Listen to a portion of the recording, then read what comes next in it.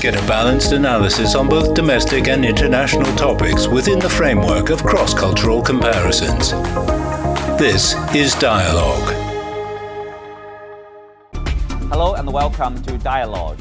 This year marks the 10th anniversary of the Belt and Road Initiative and also the China-Pakistan Economic Corridor.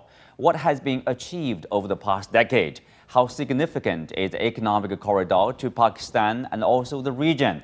And how will the project further expand under China's continuing modernization? To find out more, I'm glad to be joined by Ahsan Iqbal, former Federal Minister for Planning and Development of Pakistan, and also co-chair of the Joint Cooperation Committee of the China-Pakistan Economic Corridor. That's our topic. I'm Xu Qinduo. This year marks the 10th anniversary of the Belt and Road Initiative. You were the Minister of Pakistan for Planning and Special Initiatives, deeply involved in the CPEC, the flagship project of BRI. Tell us your understanding of BRI. What is the BRI? It is about connectivity, it's about, infrastructure projects. What is the essence?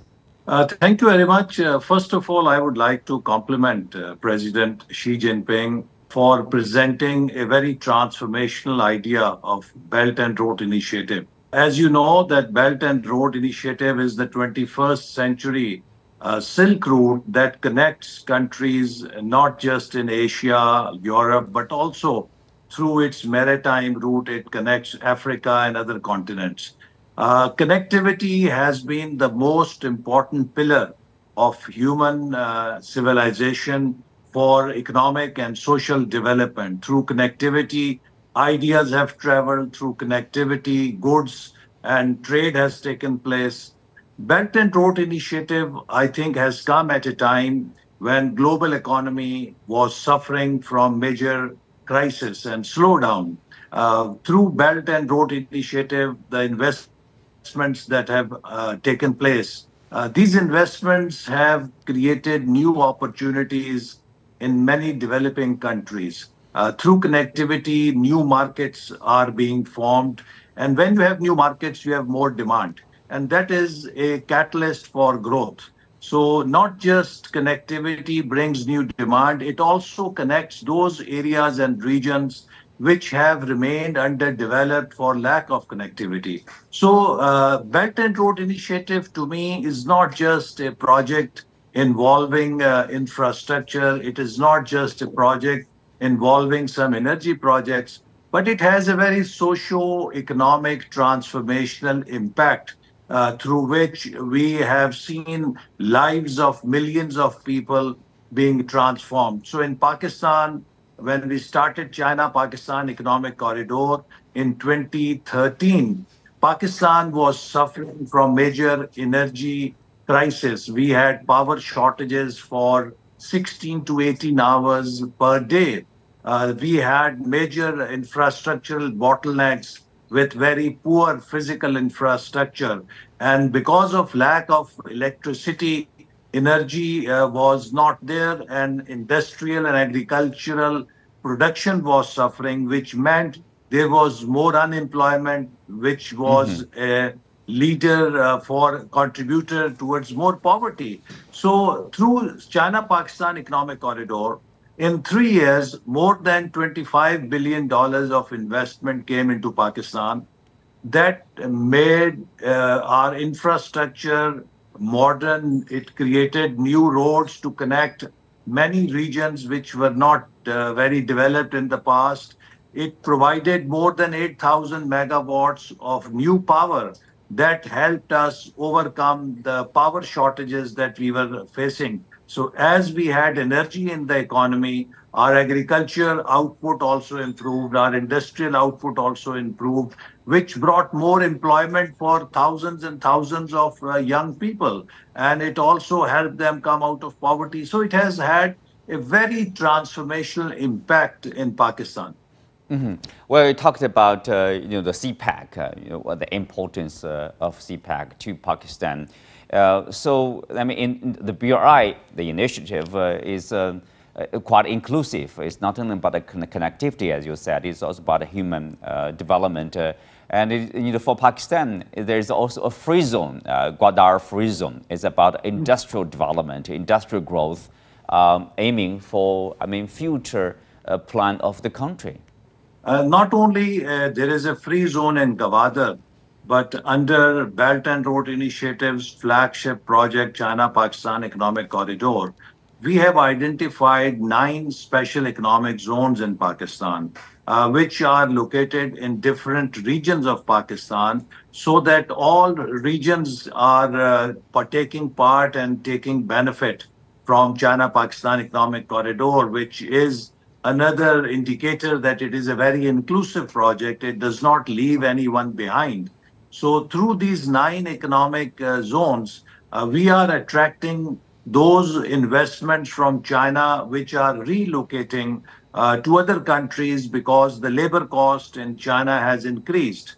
By relocating to countries or destinations where cost of production is low, they can still keep their global competitiveness to export more. And we are now working with China to set up industries in these special economic zones through which both Pakistan and China can work together and export to third countries. So Gwadar Economic Zone is developing very fast, but in addition to that, 9 more economic zones are being developed in Pakistan, in which we hope that investment that will come from China will help us in do industrialization.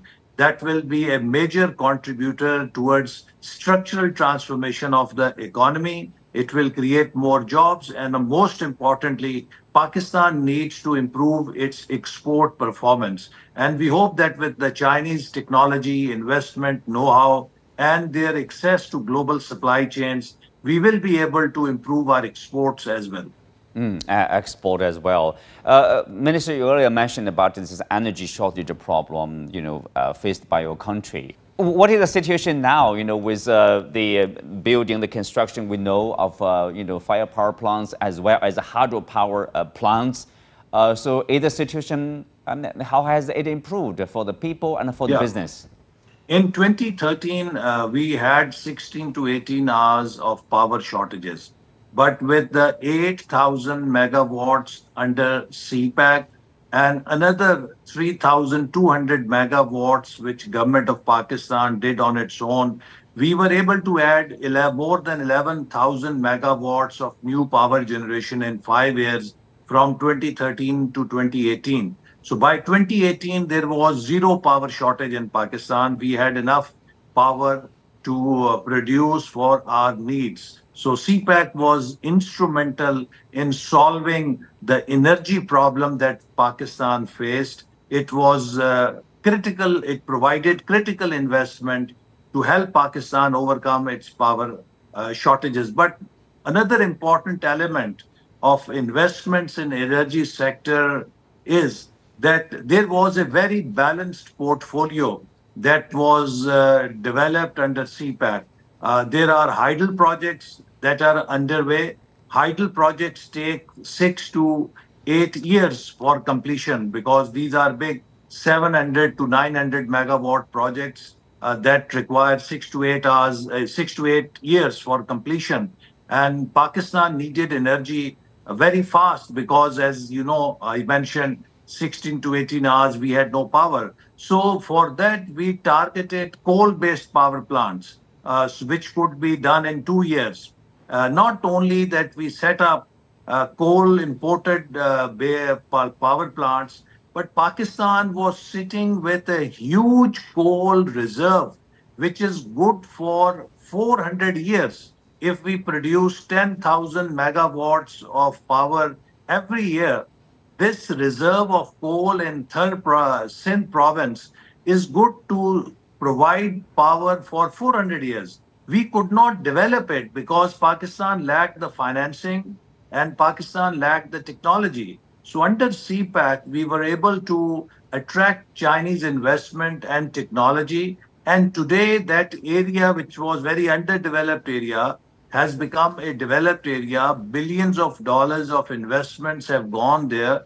And we are producing the cheapest electricity from the Thar coal. And for the coal plants, we made sure that every plant provided certification from Environment Protection Agency. So CPEC investments were also green investments that they ensured that we are able to preserve the environment and the emissions are under control. And most of these plants were based on supercritical technology, which is a very superior technology for efficient use of coal to not pollute the environment. Similarly, we had hundreds of millions of investment and many hundreds of megawatts for renewable energy, solar energy, as well as wind energy. So CPEC has provided Pakistan a very balanced portfolio from renewables to coal to hydel. And as a result, Pakistan today is self-sufficient in power generation. Our big challenge now is to see how we can move next in the next phase from fossil fuel or the imported fuel to solar energy, which is more indigenous. Now, government of Pakistan has started an initiative for 10,000 megawatt solar energy. So in the next phase of CPEC, we are hoping that we will target green energy and we will be promoting solar investments in Pakistan in large scale. The potential of having this region, of 300 million people becoming a regional, economic network of strong growth. Is that what you mean? Recently you talked about CPEC as a game changer for Pakistan and for this region. I think the future of economic development lies in regional cooperation. And as we see that the world is also coming more and more networked and integrated, there is a need for greater collaboration rather than polarization or conflicts. So if we can create connectivity in this part of the world, as I said, South Asia, China, Central Asia, and Middle East has more than 3 billion people living in this region. So we can create an economic market, economic network for trade, for commerce, for collaboration in agriculture, in industry, in service sector, in technology.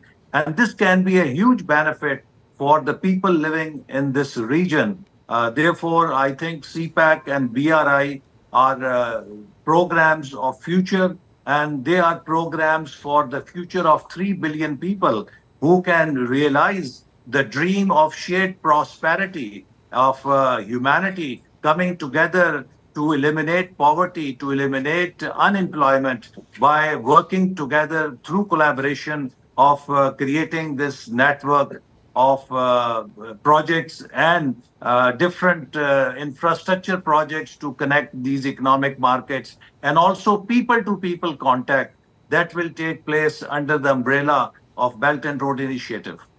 The Chinese new proposals for the next stage of CPEC, very ambitious visions for the in 5 aspects about the corridors.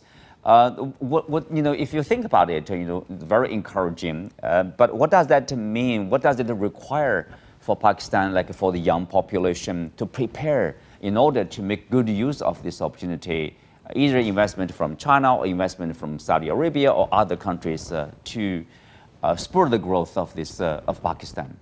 I think in Pakistan we have to focus first and foremost on ensuring an environment of peace, stability and continuity of policies. We have a very young population, and this young population is now getting education and skills in information technology and in other skills that are relevant to future economy. This human resource provides a very economical human resource for in the investments in industry and in technology sector particularly. So government of Pakistan has launched a very ambitious program of 5 E's, which will stabilize Pakistan's economy. Pakistan in the past few years faced some challenges due to the pandemic, Ukraine war, and some economic policies of the previous government that was in government which did not continue the policies from the past. But now we have restored the confidence of the business community. We are following the policies initiated in 2013 with full force and vigor. We have completed the unfinished projects. So we think that now Pakistan needs to have a 5E framework for its future. And government of Pakistan in 2023 August launched a major 5E initiative that focuses on developing export potential of Pakistan, that focuses on developing e-Pakistan, which is the IT potential of Pakistan by improving the infrastructure and giving skills to our youth for IT economy. Three, environment. We face water and food security challenges because we are the most vulnerable country on climate change. Last year, Pakistan suffered from a major climate disaster, which cost it more than $31 billion in damages and in losses. So we are now focusing on a new Green Revolution 2.0, to upgrade our agriculture production with investments in modern ways of farming, in investments in new seeds, which are weather resistant and which can endure the challenges of climate change. Similarly, how to conserve water, because we will be, again, water stressed country in future because of the climate change. So that is another area where we are focusing. The fourth area is energy sector, which is very critical for our economy. And we are, as I mentioned before, investing in renewable energies to lessen and eliminate our dependence on imported fuel. We will rely more on the solar energy. And simultaneously, we are working for improving efficiency and affordability of power and energy in Pakistan. Fifth area relates to equity and empowerment. We are also targeting the underdeveloped areas with accelerated development. Now, government has started a program for the 20 poorest districts of Pakistan, and we have a plan to bring them at par on national average in next 5 to 7 years. Similarly, we are targeting empowerment of women and youth in the economy. No economy can improve unless more than 50% of its female are working in the economy. So we have, again, we are working on plans to empower women and youth for the future economy. So government of Pakistan has an ambitious 5E framework, and we feel that CPEC and BRI, and particularly Global Development Initiative of President Xi, these provide a perfect fit. This is our own need and requirement to benefit from Belt and Road Initiative and Global Development Initiative. And I would also like to say that this is something which comes from the value of sharing. I think what we really compliment and appreciate is that China, while it is achieving prosperity for its people, also wants to share its experiences, its benefits with other people so that they also develop along with China. So this spirit and this collaboration for shared prosperity is really commendable and very visionary. And I would like to compliment President Xi Jinping and Chinese leadership for having such a transformational vision. Minister, you earlier talked about, there are 9 free zones in Pakistan. I wonder, how are they attracting foreign direct investment right now?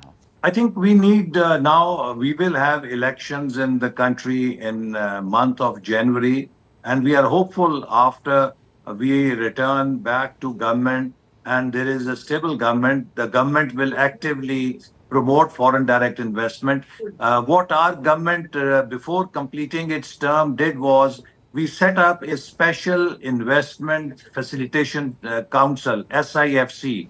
Now, this SIFC is a one-step solution for all the foreign direct investments. In the past, we used to hear complaints from the foreign investors that they used to suffer red tape at the hands of the bureaucrats. So this SIFC brings all the government agencies, all the government branches, whether federal or provincial, whether civil or military, under one roof. So every foreign direct investment will have all the solution at one place under one roof. And this will also not only provide them easy entry into markets, but also be responsible to making sure that our foreign direct investments are protected and our investors do not face any problems at the hands of any government department or any government branch. So this SIFC is a very new initiative that government of Pakistan has undertaken, and we hope that it will encourage foreign investors to come to Pakistan. Why? Because Pakistan is fifth biggest population in the world.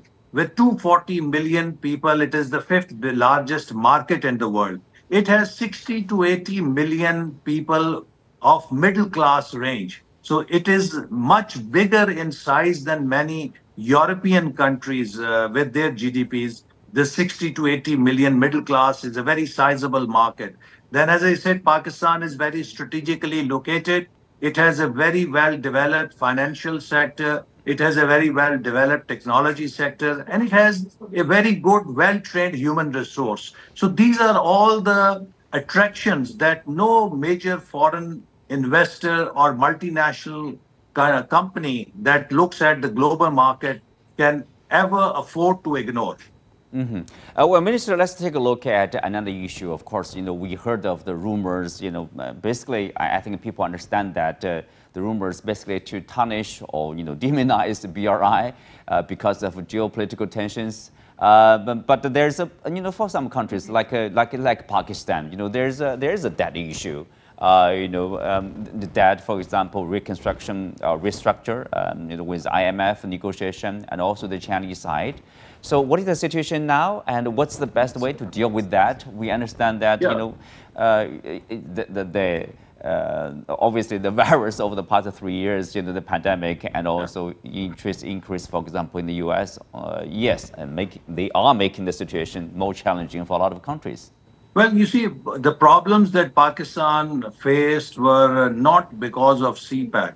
Rather, they were the result because the previous government, which came after 2018, did not promote CPEC enough. I think if they had promoted CPEC enough, we would have seen a lot of progress in industrial cooperation. So slow progress on CPEC actually contributed towards slowing down of economy. Then we had pandemic, and also Ukraine war has compounded the difficulties of countries like Pakistan with very high prices of commodities, and particularly oil prices going very high, gas prices going very high. So all they have created problems for Pakistan's economy. None of these problems has anything to do with CPEC or BRI, because most of the investments that came to Pakistan under CPEC were at very concessional rate. So Pakistan has no debt burden of CPEC. I want to be very categorically clear on that, and I want to deny that Pakistan suffers any debt problem because of CPEC. Rather, CPEC has helped Pakistan get investments at very attractive terms to upgrade its infrastructure and to meet its energy needs, to overcome the energy deficit that we were having. So Pakistan looks forward to now new projects to start after we have elections in January. New government will be there. And with that, I think we will be seeing a lot of new activity in the phase second of CPEC. Well, Minister, as we talked about, China sharing experience or its development path, we are having this third Belt and Road Forum, for international cooperation. So, what's to expect for this big gathering? Yeah, I think this is a very welcome event that is happening at a very big historic milestone of completion of 10 years. And as I said, under Belt and Road Initiative, Pakistan is very proud to present China-Pakistan Economic Corridor as a flagship project of Belt and Road Initiative. And we are offering lessons that we have learned in the success of CPEC with other BRI member countries. And now we look forward to the second phase of BRI and CPEC which will bring more collaboration in areas of agriculture, in areas of socio-economic development, in areas of information technology.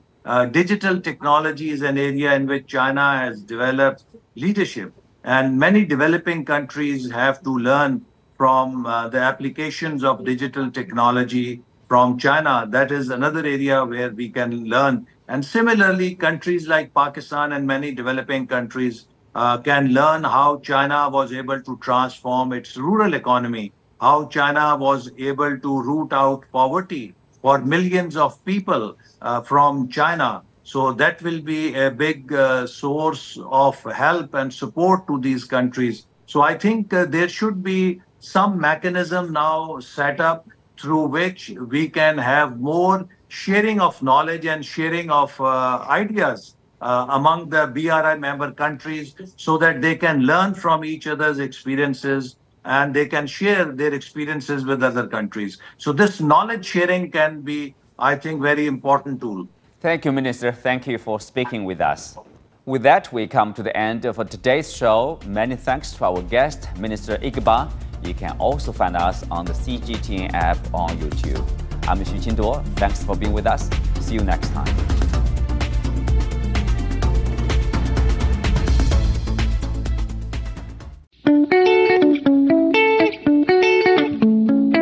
Ever wondered what's actually going on in Africa through the perspective of an African?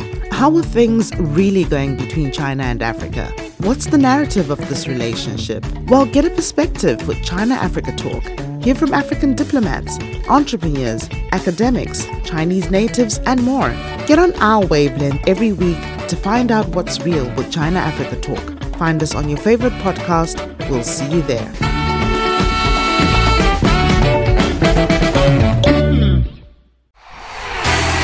Sideline Story brings you all things sports related.